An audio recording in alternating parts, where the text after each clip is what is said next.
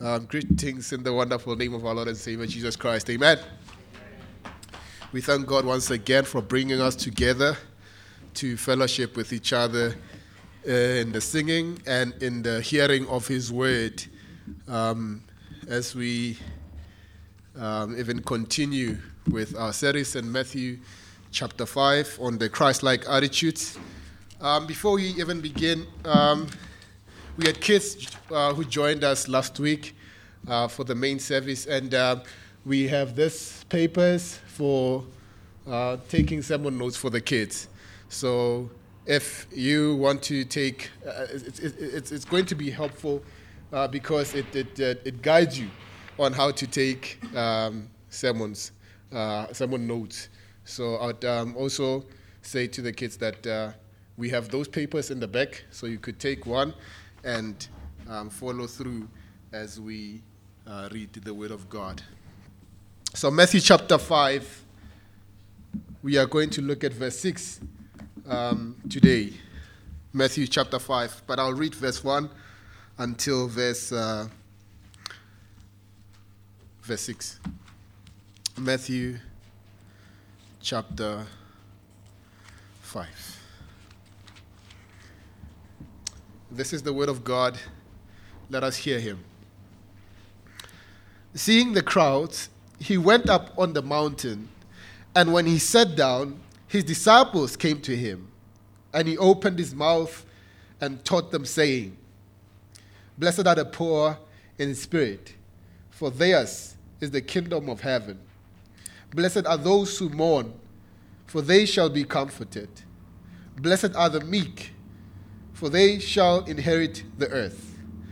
Blessed are those who hunger and thirst for righteousness, for they shall be satisfied.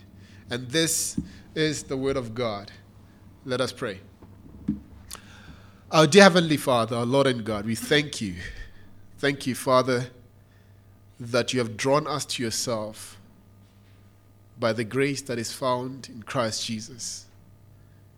You brought us to you, Lord, not because of anything that is in us, but because and entirely because of the merit of Christ. And we come to you, Lord, with humility, yet with confidence, knowing that you are the one who receives us to yourself. Thank you for your Son, Jesus Christ. Thank you for reconciling us to yourself by his blood. We pray, Lord, that you teach us even today, teach us your ways. You give us hearts that will hear you, hearts that will respond to your word. For the sake of your name and your kingdom, we pray all this. In Jesus' name, amen. When you follow the journey of the Israelites, the children of Israel, especially looking at the book of Numbers, when you look at Numbers chapter 11, you see that their journey had different challenges, different trials that they went through. They were marked by complaining and rebellion. We are told in Numbers chapter 11, verse 4 and verse 6, verse 4 to verse 6, it says, Now the rabble that was among them had a strong craving. And the people of Israel also wept again and said, Oh, that we had meat to eat. We remember the fish we ate in Egypt that cost nothing. The cucumbers, the melons, the leeks, the onions, and the garlic. But now our strength is dried up, and there's nothing at all but this manna to look at. You see, although the Lord had graciously provided for them the manna in the wilderness, they responded with an ungrateful spirit that communicated that what they craved for was better than what the Lord had provided. The words that they use, saying, there is nothing to look at except this, there's nothing at all except this manna to look at. These words communicate that they are not pleased with the provisions of the Lord, but want something more. in verse 18 to 20 of chapter 11 of Numbers, the Lord responds through Moses. He says this. He says, say to the people, consecrate yourself for tomorrow, and you shall eat meat. For you have wept in the hearing of the Lord, saying, who will give us meat to eat? For it was better for us in Egypt. Therefore, the Lord will give you meat, and you shall eat. You shall not eat just 1 day, or 2 days, or 5 days, or 10 days, or 20 days, but a whole month, until it comes out of your nostrils and becomes loathsome to you, because you have rejected the Lord who is among you, and have wept before him, saying, why did we come out of Egypt? And in verse 31 and verse 32, the Lord gives them the meat that they craved for. He gives them what they wanted. But this should not be misunderstood, or this should not be understood as a blessing from God. Take note of verse 33 and verse 34. It says, while the meat was yet between their teeth, before it was consumed, the anger of the Lord was kindled against the people, and the Lord struck down the people with a great plague. Therefore, the name of the place was called Kibroth Hattava, because there they buried the people who had the craving.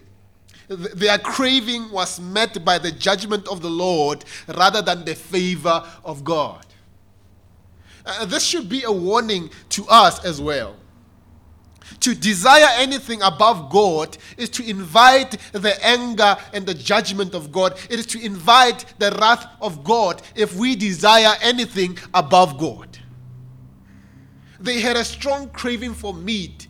This does not mean that eating meat is a sin, but we should notice that it shows that they desired meat more than they desired God. In their desiring of meat, they were rejecting the provisions of God himself. And my question to you this morning is, what is your greatest desire? What is your greatest desire? What drives you in life? What is that one thing that you want with all your heart? That one thing that you tell yourself that if you had it, you would be happy, and without it, you can't be happy. What is it? What is that desire that you want the most? And I'd like to draw your attention here to verse 6. Jesus here in this beatitude of Matthew chapter 5, Jesus here in this beatitude presents a strong craving that must mark every Christian. It's a strong craving that is contrary to that of Numbers 11. This is a craving that pleases God, that is met by the smile of God. He says, blessed are those who hunger and thirst for righteousness, for they shall be satisfied. Listen to what John MacArthur says about this beatitude. He says this: this beatitude speaks of strong desire, of driving pursuit, of a passionate force inside the soul. It has to do with ambition of the right sort, whose object is to honor, obey, and glorify God by partaking of his righteousness. This holy ambition is in great contrast to the common ambitions of men to gratify their own lusts, accomplish their own goals, and satisfy their own egos. Close quote. In other words, it speaks of a sanctified hunger and thirst. We noted when we began with this series that the first 4 Christ-like beatitudes that we have looked at are chiefly concerned with our disposition towards God, and the last are chiefly concerned with our disposition towards people. And there is a natural progression that must catch our attention as we look at these beatitudes in detail. As we said, that it's a spiritual, logical sequence. It starts with the poor in spirit who see their bankruptcy, who see their spiritual bankruptcy and inability before God. And they come to an awareness of their true condition, of their condition before God, and they mourn for their sin. They are those who are marked by mourning. And when they understand themselves in light of who God is, they respond to God in meekness. And when we come to see, when we are meek before God, we get to see our lack and our need. And that our great need is righteousness.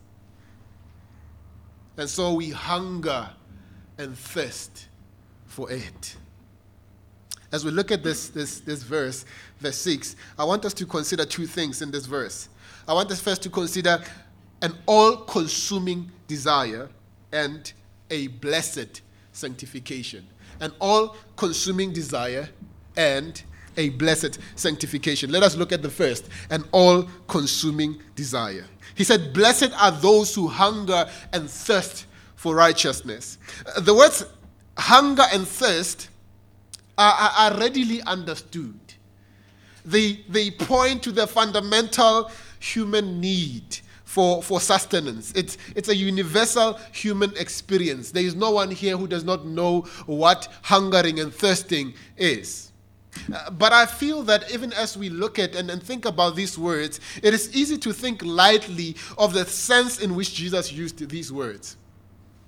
And this is because in our time, in our context, when you are hungry or thirsty, you can easily access food or drink almost immediately. These words indicate in their context and in their time, in their historical context, they indicate a person who is in such an intense and desperate state that if they do not eat or drink anything, they will die. It's intense, it's desperate. And Jesus uses this to represent the depth of desire Christians must have for righteousness. It is an all-consuming desire. But I want us to also think. There is a hunger and a thirst that is immodest, that is perverse, that is self-centered, that is sinful. At the heart of this desire that I'm talking about, at the heart of this hunger and thirst that I'm talking about, is a pursuit of happiness. Everybody wants to be happy, right? No one wants to live a life where they are not happy. Everyone wants to be happy. But the problem is, most of the time, people pursue happiness in the wrong things. The idea in the mind is that if I attain this desire, then I will be happy. This desire is mostly manifested in different ways. We see it when people pursue happiness in sex, in fame, or wealth. And the general assumption in this is that one will be truly satisfied if they reach a certain level of sexual gratification, of fame, or wealth, or any of these things, only to discover that same emptiness that they were trying to feel is becoming even deeper and deeper. If I was to diagnose this condition, I'd refer to it as destination addiction.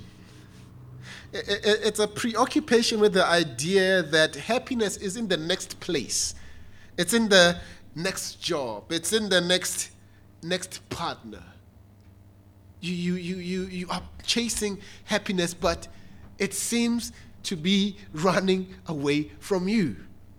Because you're saying, okay, if I make 1 million rands, then I will be happy. Then you make 1 million rands, then you discover that happiness is not there, and you think maybe it's true. You know what they said about John Rockefeller? John Rockefeller was one of the most wealthiest men in the world. They say that when he was on his deathbed, that they couldn't do anything for him, and came to him and said to him, "What can we do?" They asked him, "What can we do?" And he said to them, "Just $1 more." just one more dollar. A billionaire.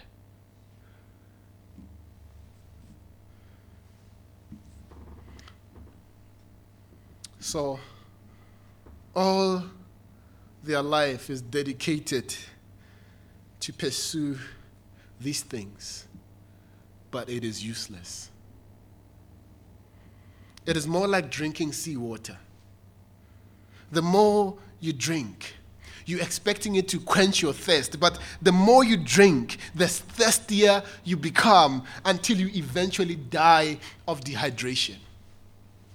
It doesn't matter how many liters you drink, you become more thirsty and thirsty with every drink. It is a misplaced desire, a desire directed on the wrong source, on the wrong things. And Jesus here presents where true happiness is found. It is not found in chasing after these things, but he says, blessed are those who hunger and thirst for righteousness. True blessedness is found in the pursuit of righteousness. It's found in us pursuing this righteousness. And the aim for hungering and thirsting for righteousness, I want to present to you that it is twofold. It is twofold. First, it is a hunger and thirst for righteousness in the area of salvation.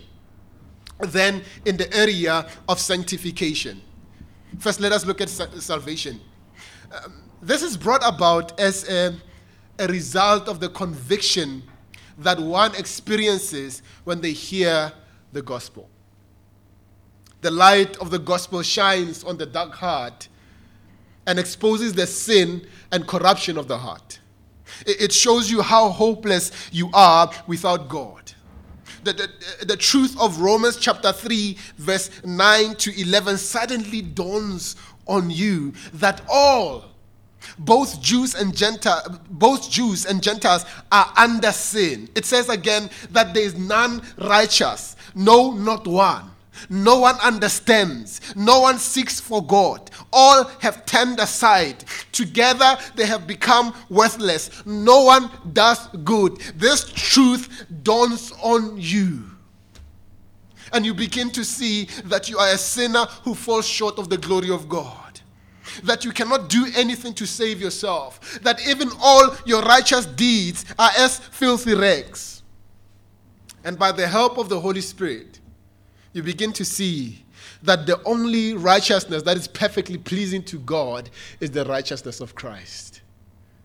That is the righteousness that is perfectly pleasing to God. As we look at Romans chapter 3, verse 21 and 22, it says, but now the righteousness of God has been manifested apart from the law. Although the law and the prophets bear witness to it, the righteousness of God through faith in Jesus Christ for all who believe.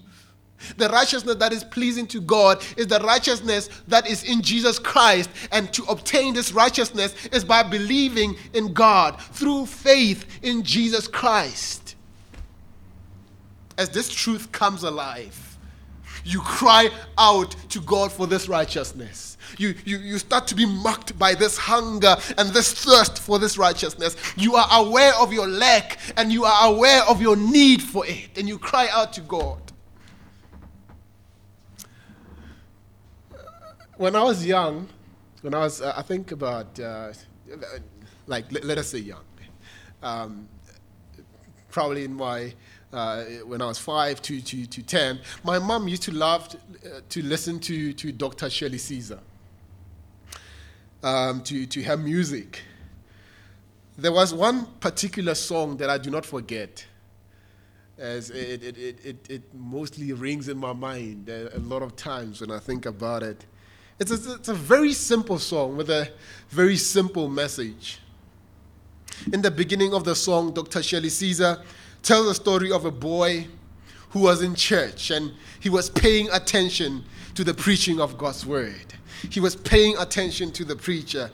And as the preacher was preaching, after the sermon, he went up to the preacher and said to him, "Pastor, your sermon really touched my soul." And he went home with his mom. As he went home, he was thinking still about the sermon. When they arrived home, he looked at his mom and said, "Mom, I am hungry." And the mother proceeded to make him a peanut butter and jelly sandwich. And he says to his mom, "Mom, you don't understand. I am hungry. I don't want no peanut butter and jelly, but I want my soul to be saved." His hunger was a hunger that was more than a hunger for food. It was a hunger for salvation. It was a hunger to be saved. He says, "I don't want no peanut butter and jelly.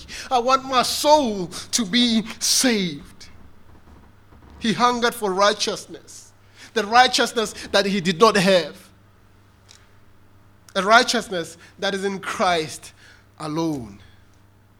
As Paul tells us that God made Christ, who knew no sin, to be sin on our behalf, so that we may be the righteousness of God in Christ. And so it is this righteousness that is imputed on us by faith. It is counted on our behalf, where God sees us as righteous because of our faith in Christ. It is not only in the area of salvation, but also in the area of sanctification. This hungering and thirsting for righteousness is also displayed in the area of sanctification.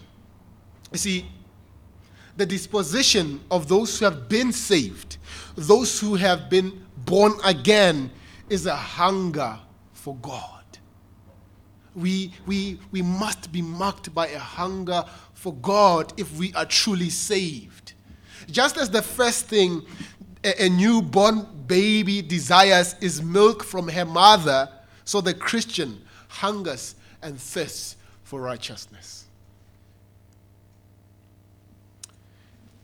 It is a vital sign of spiritual life in the life of a Christian to hunger and to thirst for righteousness. And this echoes what Peter meant when he said in 1 Peter chapter 2, verse 2, when he says, "Like newborn infants, long for the pure spiritual milk, that by it you may grow up into salvation." See, this is an important mark of a Christian. Listen to what Martin Lloyd-Jones says as he comments on this verse. He says, "I do not know of a better test that anyone can apply to himself or herself in this particular matter of the Christian profession than a verse like this. If this verse is to you one of the most blessed statements in the whole of Scripture, you can be quite certain that you are a Christian. If it is not, then you had better examine the foundations again." Are you marked by this hunger and thirst? Is it your desire to grow in your knowledge of God, to grow in holiness and righteousness, to live a life that honors and glorifies God? Is that what drives you? Is that your aim in life? If not, then allow me to say with Dr. Martin Lloyd-Jones, then you had better examine the foundations again. You better look at your life again. So to hunger and thirst for righteousness is a sign of spiritual life. But not only that, to hunger and thirst for righteousness is a sign of health, of spiritual health. It's a sign of spiritual health. One of the most important questions a doctor can ask a patient in the course of examination is how is your appetite? How is your appetite? Because lack of appetite is a cause for concern and may be a symptom of a serious disorder. The same principle also applies in spiritual terms. When a professing Christian has little or no appetite for the things of God, something is seriously wrong. Even if outwardly everything seems perfectly in order. These words of the Scottish preacher Thomas Guthrie remain as challenging today as when they were first written in the last century. He says this. He says, if you find yourself loving any pleasure better than your prayers, any book better than the Bible, any house better than the house of God, any table better than the Lord's table, any person better than Christ, any indulgence better than the hope of heaven, take alarm. That should be a serious warning. That should be a serious indication that there is something wrong if you do find yourself loving any pleasure rather than loving prayers, or any book rather than the Bible. It should be an indication that there is something wrong. There's a sickness in the heart. See, one of the signs of sickness in the Christian church today is the widespread lack of hunger and thirst after God. This is seen mostly in a lack of prayer among Christians. Prayer meetings are not as popular anymore. You would be fortunate to find more than 5 people gathering together for the sake of seeking the face of God. It is also seen in lack of personal Bible reading. The only time you pick up the Bible is on Sunday morning when you dust it, when you remove dust from it. That's the only time you pick up your Bible. This lack of hunger and thirst for righteousness is an indication that you are already filled with something. There are other things that are filling your appetite. Instead of spending time on your knees, you'd rather spend it on the internet or watching television. Or instead of finding it more fulfilling reading your Bible, you find it more fulfilling reading a fashion magazine. And this is an indication that there is something else that is filling your heart, something else that is taking the place of that hunger and thirst. But Jesus Christ says true blessedness is in hungering and thirsting for righteousness. And he shows us why it is truly blessed. He says these people who thirst, who hunger and thirst after righteousness, they shall be satisfied. And this leads us to our second point. An all-consuming desire is met by a blessed satisfaction. A blessed satisfaction. Point number 2, a blessed satisfaction. See, this desire that God, this desire for righteousness, and it's a desire that God delights in satisfying. God readily meets this hungering and thirsting because he's the one who creates it in the soul of the believer. God has prepared a table for those who hunger and thirst, and he calls them to come feast and drink at the blessed table. He is the one who has prepared this table. No one but God can satisfy this hunger. And only in Christ is this hunger and thirst fully satisfied. Listen to the words of Thomas Watson here, that great Puritan. He says this: hunger is satisfied with nothing but food. Bring a hungry man flowers, music, tell him pleasant stories. Nothing will be content for him but food. So a man that hungers and thirsts after righteousness says, give me Christ or I die. Lord, what will you give me, seeing that I go Christless?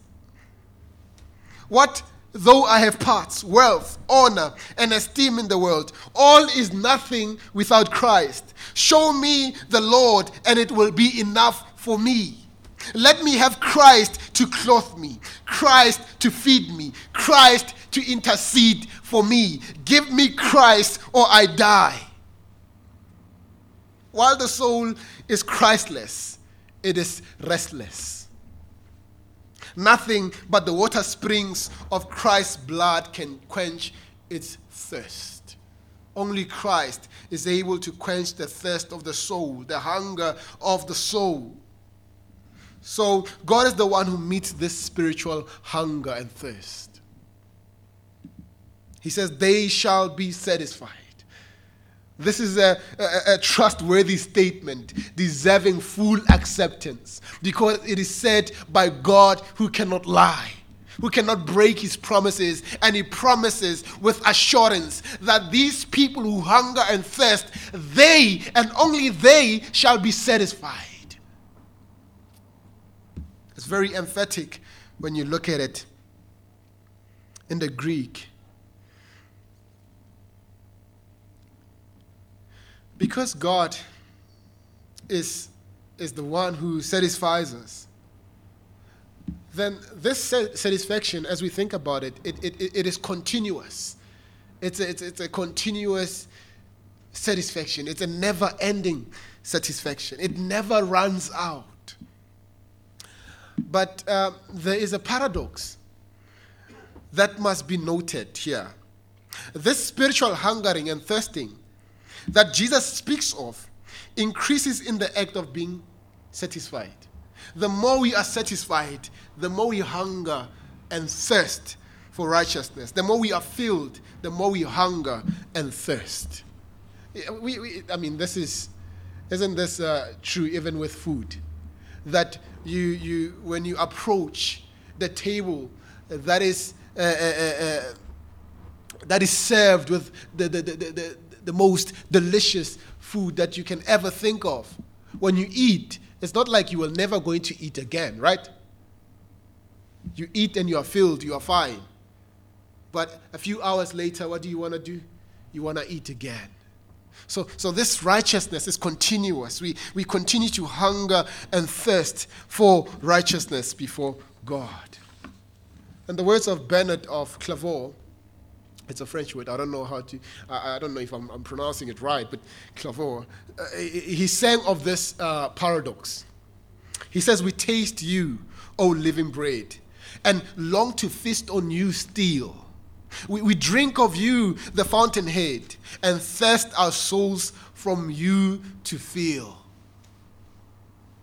The more we are satisfied, the more we want you. The satisfaction is not only continuous, but it's also eternal. It's an eternal satisfaction. Jesus, on many occasions, uses the image of a divine feast to illustrate the satisfactions of the kingdom.